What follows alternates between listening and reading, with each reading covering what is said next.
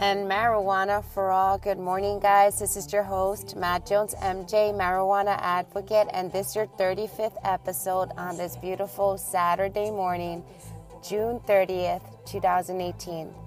I'm very, very elevated today, very, very medicated. I didn't smoke yesterday. That's the good thing about using marijuana, that you don't have to use it every day.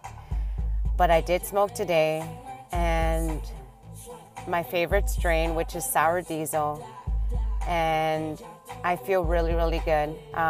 So it's important to recognize that when you utilize marijuana, you are in control. It's not like the medication is controlling you.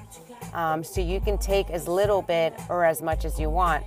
So, for example, yesterday I didn't smoke or use marijuana at all, but then today I used it, and then I, went ahead and did almost a full gram.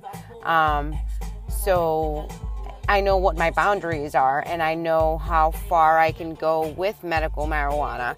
So I'm going to continue to use it because I'm in control. If I would try to do something like that with a medication such as Valium or Percocet, what could happen is that I overdose and I can possibly die.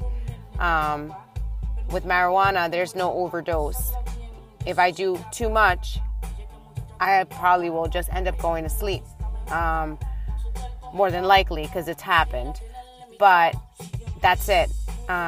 With opiates, you can cause yourself a deathly overdose. So just food for thought. Just wanted to let you guys know. I appreciate the feedback. I appreciate the likes.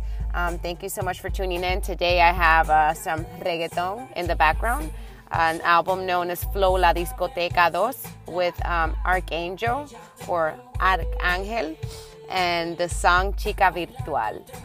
So I hope you guys enjoy it. Have a great day, and don't forget to use up that herb. Talk to you guys tomorrow. Bye.